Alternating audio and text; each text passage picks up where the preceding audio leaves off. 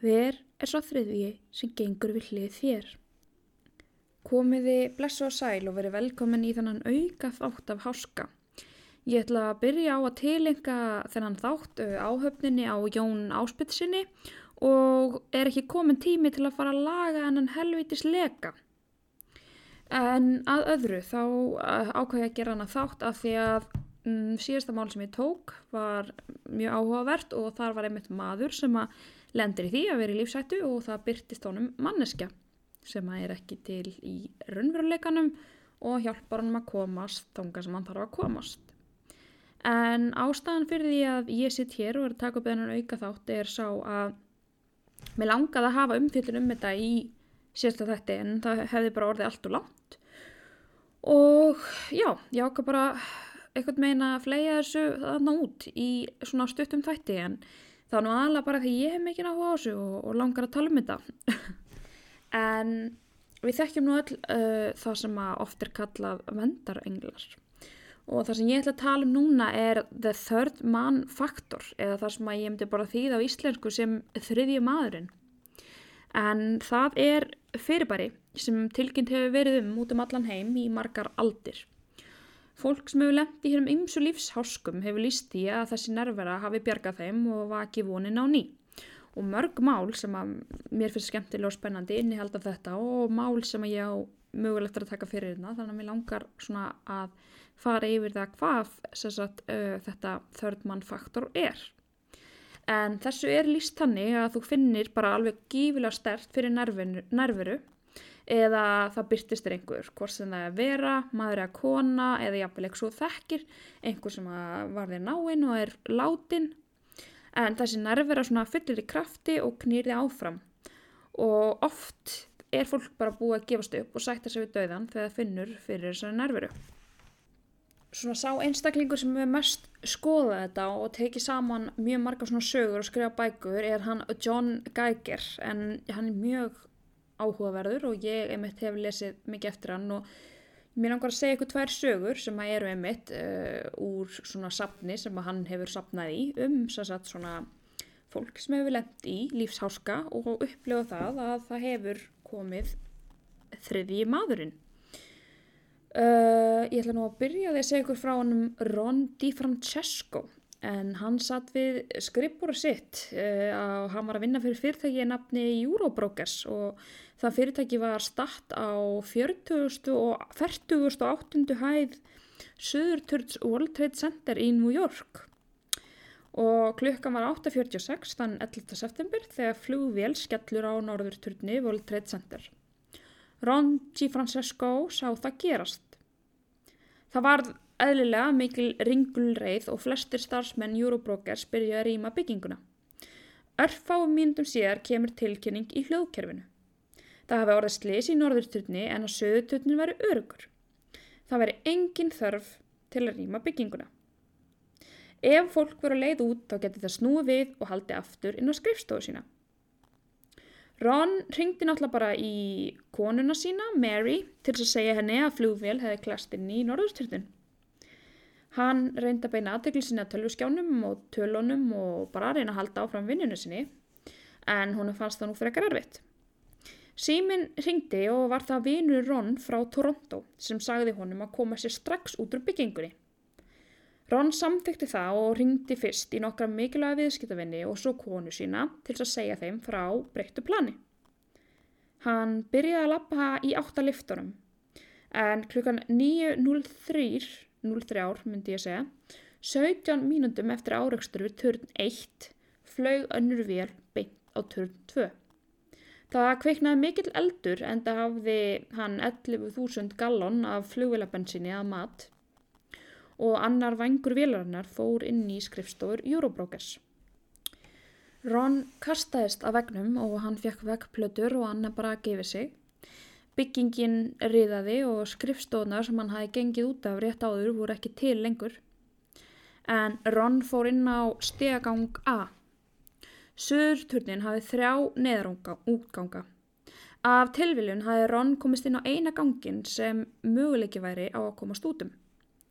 Margir aðrir komu inn á ganginn og byrjuðu allir að fara niður stigann. Stigagangurinn var allur í reyk og var það eingöngu vegna vasaljós sem einn maður hafði að einhver sá eitthvað niður. Eftir það bil 3 hæðir mætir hópurinn konu sem var að koma upp. Hún segir þeim að það sé engin leið niður, það sé of mikill eldur og reykur og fólk verða að fara aftur upp. Það hefði strax umræður hvað ég að gera, hvort ég að fara upp eða niður þegar að hróp hjálp berst. Ron og annar maður fara strax að stað til að leita að eiganda kallsins. Þeir börðust í gegnum brak, eld og reyk en gátu ekki haldið áfram, því annars hefði þeir bara sjálfur dáið. Ron ákvað þarna að halda upp í von að komast undan reyknum. Hann klifraði upp nokkrar hæðir og reyndi að opna eldvarnarhurðar á hverja hæð en þær bara biðust ekki. Það kom svo í ljós að búnaður sem að varna á því að reykur kæmst alla bygginguna hafði bilað við höggið og það var heldur ekki hægt að opna eldvarnarhurðir. Ron hélt samt áfram upp og giskaði svona sirka á að hann hefði komist upp á 91. hæð. Þarna var hann orðinn rosalega hræddur. Hann hugsaði fjölskyldurinn sína og hann yrði að komast út. Hann vildi sjá þau aftur. Hann ákvað að snúa við og reyna að fara aftur niður. Og í þetta skiptið var staðan verri. Þykkur reykurinn var allt. Hann þreifaði fyrir sér og leiðinni niður en hann gat lítið séð. Hann mætti hópa fólki sem barðist við hann á andan vegna reyksins. Hópurinn komst ekki niður vegna veggs sem hafði hrunið. Hann sá óttan í augum þeirra og margir grétu. Sumir voru að missa meðvitund og það voru bara eiginlega flestir þarna búin að sætta sig við hvað væri að koma og að þau kæmist ekki út úr byggingunni og Ron náttúrulega engu bjartsýnni það. En þá heyrir Ron rödd og þá svona kallar einhver á hann, segir bara við hann, stattu upp. Og röddin var rödd karlmanns en hún tilheyrði ekki neinum sem var á ganginum. Röddin var ákveðin og sagði Ron að koma sér á fætur. Hei, þú getur þetta. Og þetta var meira en rödd, þetta var svona nærvera. Ron fann sterkt að það væri einhver með honum. Mikið af fólku tóku augnabliks ákvarðanir þennan dag sem gerðu úr hvort það lifði eða dó. Og það sem öðru fyrir við Ron að á þessari örlega stundu fékk hann hjálp frá einhverju sem hann vissi ekki hvað var. Einhverju óútskýranlegu. Hann lýsti þessu eins og einhver hefði lyft honum upp, eins og hann verið leiddur í gegnum þetta. Hann hélt áfram niður stigana og svo kom eldurinn. Hann hörfaði en þetta óþekkta hvatti hann áfram. Þú ferð ekki í 8 eld, hugsaði Ron í hausnum á sér en hann fann bara fyrir því að þetta var að ýta honum áfram. Hann tók höfuð sitt og hélt áfram niður, núna bara hlaupandi. Hann bendist eitthvað og eldurinn varði næstu 3 hæðir en Ron hélt bara áfram að hlaupa, hvattur áfram. Loksins komst hann niður á 27. hæð þar sem var engin eldur og aðeins þá fann hann nervurinn að hverfa. Ron komst út úr byggingunni 56 mínútum eftir að flugvélin hefði lent á henni. Ron komst út við útgang sem var kallað svona Church Street Exit og hann bara heyrir rosalega drunur og lítur við og þá bara hrynur byggingin og eldnöttur gleypir hana. Hann veit ekki hvað gerist næst því að hann misti meðvitund eftir að hafa sloppið út úr byggingunni og hann var að koma því inn í að byggingin tók einhverjar 10 sekúndur að hrynja samkvæmt þessu og hann, það munaði bara einhverjum sekúndur brotum að hann hefði ekki komist út. Og fólki sem var náttúrulega fast þarna á ganginum, það komst ekki heldur þrátt fyrir að það voru einhverjum sem reyndi að elta Ron en þau komast ekki út. Og Ron Ron DiFrancesco var síðasta manneskjan sem komst út úr suðurturnunum á hennar hrundi. Hann skilur ekki hvernig hann lifði en það leikur einhvern veginn engin vafi á því hans huga að þarna var eitthvað sem bjargaði honum. Ron hefur alltaf talað þetta, þarna hafi verið einhver annar heldur en bara hann sjálfur að verki. En mér langar að segja ykkur eina stutta sögu í viðbót af henni Stephanie Swape. Opið að neðansjávarhellinum var ekki mikið breiðara en axlirnar á Stephanie þegar hún synti í gegn. Hún sá þar heim sem að margir höfðu ekki séð. Allt var dimmt og veggir hellsins glitruðu eins og gimsteinar með ljósi sem hún hafði meðfyrir. Hún var stödd í The Mermaid's Lair á Bahameyjum. Þetta var ekkert rosalega erfið köfuna fyrir hana. Hún var vön. en hún var ein. Stephanie kafaði vanalega með manninum sínum, hellakönnuðinum Rob Palmer. Hún hafði komið áður í þennan helli með honum, en hann var ekki með í dag. Rob Palmer var látinn. Hann hafði látist í köfunarferð í Rauðahafinu. Stephanie var ein eftir en hélt áfram að kafa og skoða henni ýmsu neðansjávarhella. Hún var þetta stödd til þess að ná sýni fyrir vísindamenn sem voru að rannsaka ryk úr Sahara-eyðimörkinni sem hafði borist fyrir mörgum öldum í Mermaid's Lair. Dagurinn hafði ekki verið auðveldur. Á leið sinni hafði Stephanie lent í því að stórt tré hafði fallið yfir veginn daginn áður. Það hafði verið stormur og tréð hafði fallið í honum. Hún gat ekki komið bílnum fram hjá trénu sem þveraði veginn. Hún hafði farið út og ýttu öllu sínum styrk og tókst einhvern veginn að færa tréð þannig að hún kæmi bílnum framhjáði. Eftir að hafa kafað í svolítinn tíma þá kemst hún að hellisgólfinu og eyðir bara hálftíma þar í að safna sínum og þegar hún var búin þá pakkaði hún búnaði sínum saman til að halda tilbaka. Í fyrsta sinn síðan að hún fór þarna ofan í þennan helli þá svona lítur hún einhvern veginn upp og bara eitthvað svona og hún áttar sig á því að hún sér ekki leiðarlínuna sína og hún leitar að henni og er fyrst alveg róleg en svo það ekkert bólar á leiðarlínunni þá var hún mjög hrædd. Hellaköfun er tæknilega krefjandi og öðruvísi heldur en að þú ert að kafa í sjó eða einhverju öðru að þegar neyðatilfelli kemur upp þá getur hún ekki bara sýnt strax einhvern veginn í átt að yfirborðinu. Hún náttúrulega sér ekkert hvar hún er. En leiðarlínan er lykilatriði því að komast tilbaka út úr svona helli. Án hennar getur kafari fljótt tapa áttum, orðið súrefnislaus og jafnvel kafnað. Stephanie sá þarna strax mistök sín. Hún var vön að hafa mannin sinn til að stýra sér tilbaka. Hún hafði mist sjón á línunni og það var enginn til að hjálpa henni. Hún var ótrúlega vön því að hann einhver svona, jæja, nú erum við að fara tilbaka, hérna er línan, þú veist. Og hún hafði bara náttúrulega hún var bara nýbúin að missa mannin sinn.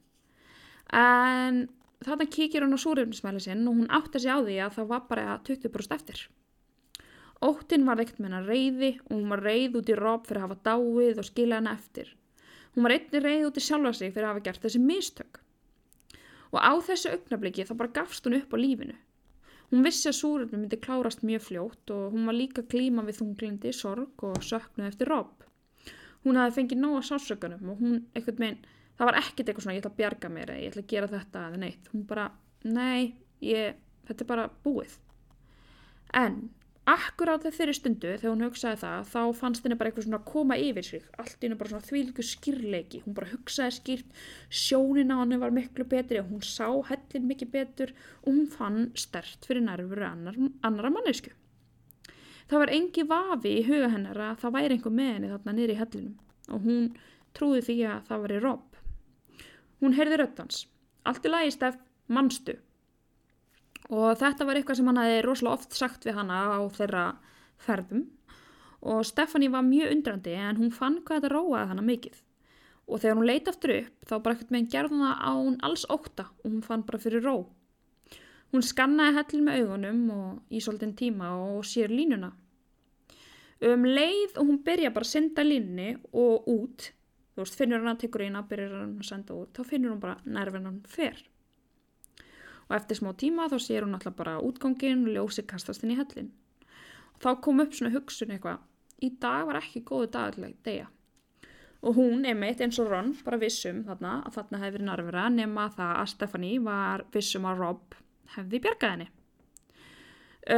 Það sem hefur verið talað í þessum málum er það að fyrst fyrir mörgum árum síðan þá var eitthvað svona þetta er ofkæling af því að þú veist það svo ótrúlega mikið að fjallgöngumannum sem hafa einmitt reportað frá svona að þeir hafi verið að koma upp þetta fjall og þetta hafi komið fyrir og þeir hafi verið í svona ekstrím aðstæðum og þeir hafi séð þetta svona þennan þriðja mann. Mér langar að taka dæmi og það var mér minnir að hafa verið árið 1933 en það var breskur könnuður Frank Smith. Hann var næstu því fyrsti maðurinn til að ná á topp Everest en það gekk ekki. En þessi ferð var rosalega erfið og bara, algjör hörmung og hann var náttúrulega með hóp en hópurinn var hafði allir farið tilbaka því að þau komist ekki gegnum veðrið og voru með lítið súrefni og svona en hann hélt áfram. Ég held að hann hafi sko ég held að hann hafi ekki náð toppnum eitthvað, munið einhverjum 1000 fetum eða eitthvað, munið ekki miklu. En svo seinna, þú veist, það voru einhver sem að, þú veist, hann skrifaði þetta í einhverja dagbók, þá lýst hann einhverju sem að, þú veist, í dag kallað third man factor, en hann talar að, þú veist, þegar hann var á leiðinu upp, þá hann farið í vasa sinn, tekið svona einhverja köku, eða svona, þetta eitthvað svona kekskaka eitthvað, brotað henni tvennt, snúið sér við og bara rétt manneskjunni sem hann hélt að væri fyrir aftan sig. Og hann var bara eitthvað svona, nei, en það enginn það. Þannig að hann stóð bara hann aðleitt næstu því að toppi Everest með keks í hendinni og var að reyna að rétta einhverja það. En hann bara sagði, það var bara einhverja, ég fann bara fyrir því að það var einhver með mér. Og tilfinningin, hún var það sterk, hann fann ekki fyrir neinum einmannleika. Þannig að þú veist, þetta fannst mér einmitt líka, en þú veist, ok, þarna í þessum keisum, þá getur ofkæling og súrefnisskortur verið keisið, þú veist. Og og ég eitthvað svona, þeir eitthvað, já, þetta málið, þú veist, þú hefur bara verið í því. Svo kom upp spurningar, ok, af hverju þá maður eins og til dæmis Jussi Ginsberg að upplifa þetta inn í miðjum frumskógi, þar sem hann ekki að upplifa ofkælingu. Þá kom upp að þetta geti verið ofláður blóðsykur, því að menn eru ofta að svelta þegar þeir eru í svona aðstæðum. Ok, þú veist, það gæti alveg verið, glúkósi í líkamanum og eitthvað svona, þú veist, hefur náttúrulega bara, þú veist, allt hefur ótrúlega mikil áhrif á heilan okkar og það gæti alveg verið, en þess vegna ákvað ég að segja ykkur til dæmis söguna hans Ron, af því að Ron var í hættu í klukkutíma, hann var ekki svelta, hann var ekki ofkalt, en það var eitthvað svona bent á það að mögulega geti þetta verið svona út af reykeitrun eða svona súrefnisskorti. Margir hafa sagt að þetta sé eitthvað andlegt, að þetta sé eitthvað trúarlegt, þú veist, eins og Ron fyrir eitthvað trúaður og auðveldra fyrir hann að kaupa það að, þú veist, þarna hafi verið æðri áttavöld að verki. En það hefur líka verið talað þú veist, eitthvað svona búið í heilanum að, þú veist, heilin sé eitthvað skjóta vitlaust eða það sé bara eitthvað grill í gangi í hausnum að þér. Það sem ég trúi persónlega og er það að, þú veist, ég held að þetta séu við. Ég held að þetta séu við sjálf. Ég held að þegar við gefumst upp, við erum búin að berjast fyrir þessu og reyna að gera allt sem við getum til að lifa af og við sjáum fram á að það sé ekkert meira sem hægt sé að gera, að þá ekkert með skilur, þegar vonin fer, þá fer allt. Ég held það og að, þú veist, já, eins og þetta oft talað með fólk hafa bara svona, ok, þetta er búið. Og þá einmitt bara held ég að líkaminn og hausinn og eitthvað vindi bara saman og það verði úr eitthvað svona. Þú veist, ég get allavega ímyndað mér það að heilinn sem sagt geti eitthvað svona, þú veist, búið til eitthvað svona. En mér finnst ekki það sem kenningum passa svona fullkomlega og undarlegt en satt að, þú veist, þá bara samt líka fólk sem eru upplifað þetta sem var kannski ekki alveg nálægt í að deyja, heldur bara þurfti að, þú veist, það var einn sem strandaði á bát, þurfti að labba í einhverjum 40 klukkutíma yfir bara eitthvað viðbjörnslegt fjall. Hann var ekkert samt sko eitthvað nálægt dauðanum, en hann upplifði þetta, þú veist að það væri, þeir voru tveir, þeir upplifði að það væri þriðji maðurinn með þeim. En svo líka spurning ef þetta, þú veist, þetta kannski ekki sálrænt, kannski þetta bara brellur hugans til að lifa af og ég held að enginn viti nákvæmlega hvað þetta er. Enda held ég að væri nú ofskaplega margt leiðilegt í lífinu ef við hefum útskýringar fyrir öllu, en ég vona að þið hafi haft mikinn áhuga svo ég hafði og þú veist, það er ótrúlega gaman að skoða svona, þú veist, og þetta kemur fram í alveg ótrúlustu frásögnum að fólk hafi upplifað svona. Og mér langar geggja að vita, ég meina kannski eitthvað þarna úti sem að þekkir einhvern eða hefur sjálft lent í einhverjum svona ekstrím aðstæðum og hefur upplifað eitthvað svona, þá bara please sendi mér skilaboð. En ég ákvað að búið til Instagram fyrir podcastið og það er Háski podcast á Instagram og mér þætti afskaplega vænt það ef að þið myndu fara þar inn og smetla á follow að því að mér langar alveg í framtíðan að geta tekið svona smá umræður að inni alls konar svona sem ég að skoða tengt þessu og bara ótrúlega gaman líka að fá að heyra skoðanir annara. Mér finnst það mjög skemmtilegt og það er náttúrulega líka hópur á Facebook sem heitir Háski og bara látið mig endilega vita hvað eitthvað finnst og já, tjekkið á mér á Háski podcast á Instagram og ég vona bara að þið eigið geggjaða helgi, geggjaða viku og þetta verði allt bara frábært hjá okkur og svo bara heyrust við aftur næsta föstudag.